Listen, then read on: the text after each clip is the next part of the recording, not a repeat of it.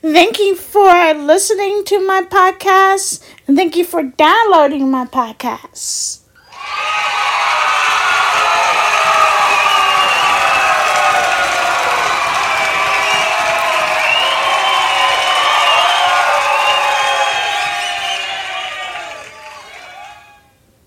This month's podcast is going to be about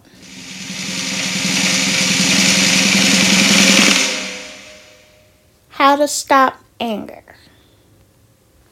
First thing you can do is to pray to God to calm down and not get upset, and to pray to God to be patient with other people. Get all the facts of the story, and remember what it tells us at Proverbs 19 verses 11.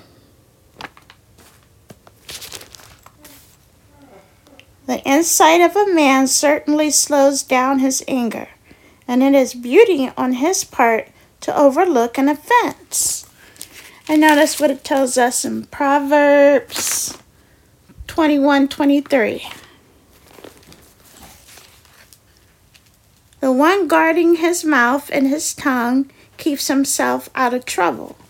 So, don't say anything. Just walk away and get out of the situation. And those are ways to reduce or stop anger.